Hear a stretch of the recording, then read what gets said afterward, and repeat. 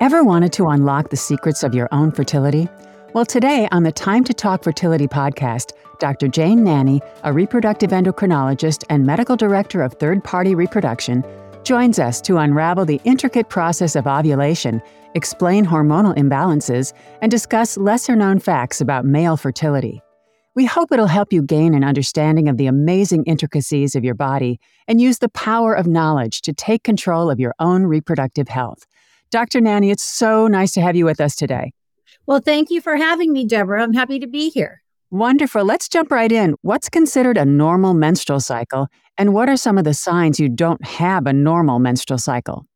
That's a very good question. And the vast majority of women who are now past puberty will start to get regular ovulatory menstrual cycles. And what that means primarily is they get their menstrual cycle in a normal sequence. And the classic number is a menstrual cycle every 28 days, but only really about 20% of women of the reproductive years have that classic 28-day cycle. Some are 29, some are 27. So generally we say 28 days plus or minus about 5 on either end. So Those are considered normal menstrual cycles. But beyond that, we say that we expect this to be evidenced by some what we think of as red flow. And I see that in contrast to people. Sometimes they're just getting a little brownish or spotting.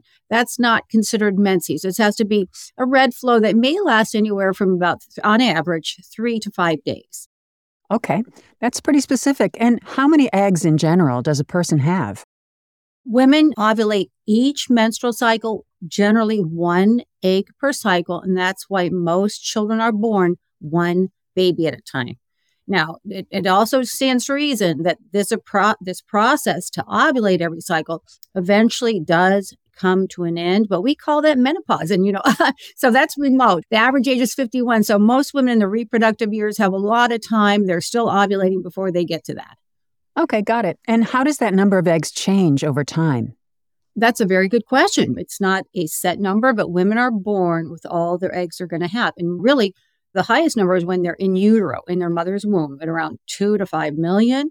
And then by the time children are born, baby girls are born, it could be down to about 1 million. By the time they get to 37, maybe down to 25,000. There's a steady decline, but it's very gradual over time. Very, very gradual. Sure. What are the hormones involved in reproduction and fertility, and what do they do? This is a very intricate process. This is called, in general, what we think of as from the brain to the ovary. We call it the hypothalamic pituitary ovarian axis. So really what happens is that there's hormones that get secreted by the brain that cause the ovary to initiate a new ovulatory cycle. And this happens just very cyclically in normal women. So every single month, there's 1 egg generally that grows to maturity and then ovulates. From all those millions, it's kind of miraculous, right? Yeah. And it turns out, just to be more specific about the hormones, the egg that's destined to ovulate each cycle has to eventually produce enough estrogen to trigger what we call the LH surge. And that happens cyclically in women that are normal. Yeah. While we're talking about hormones, what are some of the causes of hormonal imbalance? Yeah, there are some women who may develop problems as they get older and have problems, what we think of as maybe a thyroid imbalance. And most often this runs in family. So many women may understand that maybe their mother has it. It's more common in women, of course. So their mother may have had a thyroid problem. Now, not all thyroid problems lead to, abnormal menses, but if they're more pronounced, they can lead you to have absence of ovulation and irregular menses. And that's the hallmark of you're not ovulating. Okay. And then how do you know if you have a hormonal imbalance that could actually affect your fertility?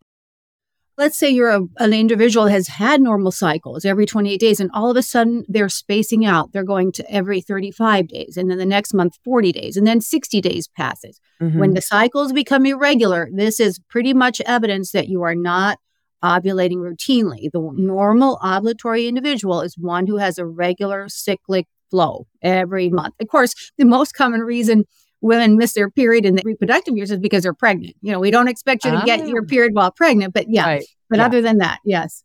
Okay, that's cycles. What about phases? What's the follicular phase and the luteal phase? The follicular phase is the time of the cycle when the follicle is growing to maturity. This is right after the onset of the period. And usually it starts right after the onset of the period that the follicle starts to develop and it starts to produce estrogen. So the follicular phase is that early part of the cycle where the egg is developing, but before ovulation. And that's what we call the follicular phase. And it's characterized exclusively by the development or the increase in estrogen production. Okay. And the luteal? Luteal phase is the phase right after ovulation when the egg has been released from the ovary, comes down the fallopian tube, and then we call it luteal when the progesterone level goes up. So progesterone is what characterizes what we call the luteal phase, and that lasts about 14 days total, and then somebody will find out whether they're pregnant or they'll get their period. Okay. Boy, you have all the answers, don't you? All right. Well, we're doing this a while. Just a few more for you. When does ovulation typically occur? Normally, ovulation occurs 2 weeks after the onset of the period. So, period, we should talk about what is a period. Cycle day 1 is the day you get the full flow. And again, I've mentioned, we don't want to see just spotting. Full flow, red flow, that's cycle day 1. And most women are ovulating by the 14th day. Some are day 12, 13, 14, 15, 16, but in that window, roughly 2 weeks from the onset of the period is the ovulatory time. Okay. And so what are the causes of anovulation or the lack or absence of ovulation? Yeah, sometimes this could be hormonal imbalances. For example, we mentioned thyroid. It could be that somebody unknowingly has too much what we call prolactin hormone. Now, prolactin hormone is the hormone that creates milk and when women are nursing. And sometimes that can go on even when someone's not nursing, go up when someone's not nursing, and that can cause anovulation. Other things that cause anovulation are too much what we call androgen or the male hormone. That can lead to anovulation. And that's something that some women in reproductive year, it is the most common, what we think of as the most common endocrinopathy, women of reproductive years is polycystic ovary syndrome. And that's what happens with them, too much androgen hormone. And that messes with the ovulation. Right. I know some people can feel it, but how can you figure out when you're ovulating or if you're not ovulating at all? There are some signs of ovulation, and not everybody experiences it. Some people can feel it, but I don't think that's common. But I think what's commonly noted that women should be able to appreciate at mid-cycle. This should be at mid-cycle, 2 weeks from the onset of the period, roughly, when the cervical mucus takes on a characteristic change. It becomes more copious and clear colored, not white opaque and not gummy, but clear colored like the egg white consistency, slippery like that. That is the ovulatory mid-cycle mucus. And a lot of people can appreciate that. That's a sign of ovulation for sure. Okay. All right. Switching gears completely. How is sperm made? Interesting. Similar to the hypothalamic pituitary ovarian axis is the hypothalamic pituitary testicular axis. And the testes make the sperm. And interesting, we say women ovulate 1 egg per month. However, spermatogenesis in the male goes on throughout the life of the male, about every 70 to 90 days. And they make sperm, not just one, they make sperm by the million. So, the normal count is at least 15 million per milliliter of that ejaculate fluid. So that's quite a big difference. Yeah, I'm sure. And does sperm production change over time? Generally, if men stay healthy, it really does not come to an end. It really doesn't. And you may hear about this sometimes. Men can be quite elder. I think of people like Mick Jagger. Yeah. They have young partners, they still father children. So no, it doesn't really come to an end as long as they stay healthy as they get older. But some men develop other kind of maladies as they get older, and it can interfere with their sperm production. Anthony Quinn, age 80. Yeah. Okay. Seems unfair. Okay. How do you know if you're not producing sperm? Well, it's really easy for guys. One of the things they should do is just sign up to do what's called one single semen analysis. They produce a sample. It's a very quick procedure for the most part. You analyze the sperm in terms of overall count, the way it moves, what we call motility, and also how they look under the microscope. And that's referred to as morphology. And there are normal parameters that we look for. And most guys are normal, but every now you catch somebody who's got either a isolated low count or an isolated low morphology. Most of these things are treatable. Okay. And what tests are available to gain a better understanding of your reproductive health? Anybody of any reproductive age wants to understand if they are inherently fertile.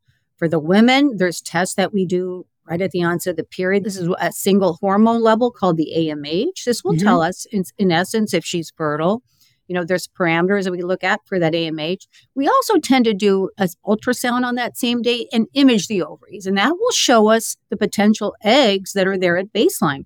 Usually when women are younger, you have a lot of these at baseline. As you get older, fewer and fewer, but that's really gradual. So for women, it's really a blood test looking at the hormone and an ultrasound. For a man, it's a semen analysis. You can tell right from those few tests whether you're fertile. Yeah, knowledge is power. Is there anything else you'd like to add to our conversation? I'd say for young women and older women, it's always a good idea to understand their fertility. Now, we say almost all women are inherently fertile. I think it's particularly the years after age 35 where more people, if they're not getting pregnant spontaneously, they may want to pursue taking a look at these, as I mentioned, these few little tests to make sure they are inherently fertile before they get it to 45. Let's put it that way. Okay. You are a fount of knowledge. This is such great information, Dr. Nanny. Thanks so much for being with us today to share your insights and your I'm happy to do so, and call on me anytime, any questions. Thank you. Sounds great. And you can schedule an appointment to talk to a fertility specialist at 877-324-4483 or visit fcionline.com for more info. If you enjoyed this podcast, you can find more like it in our podcast library, and be sure to give us a like and a follow if you do. That's all for this time. I'm Deborah Howell. Have yourself a terrific day.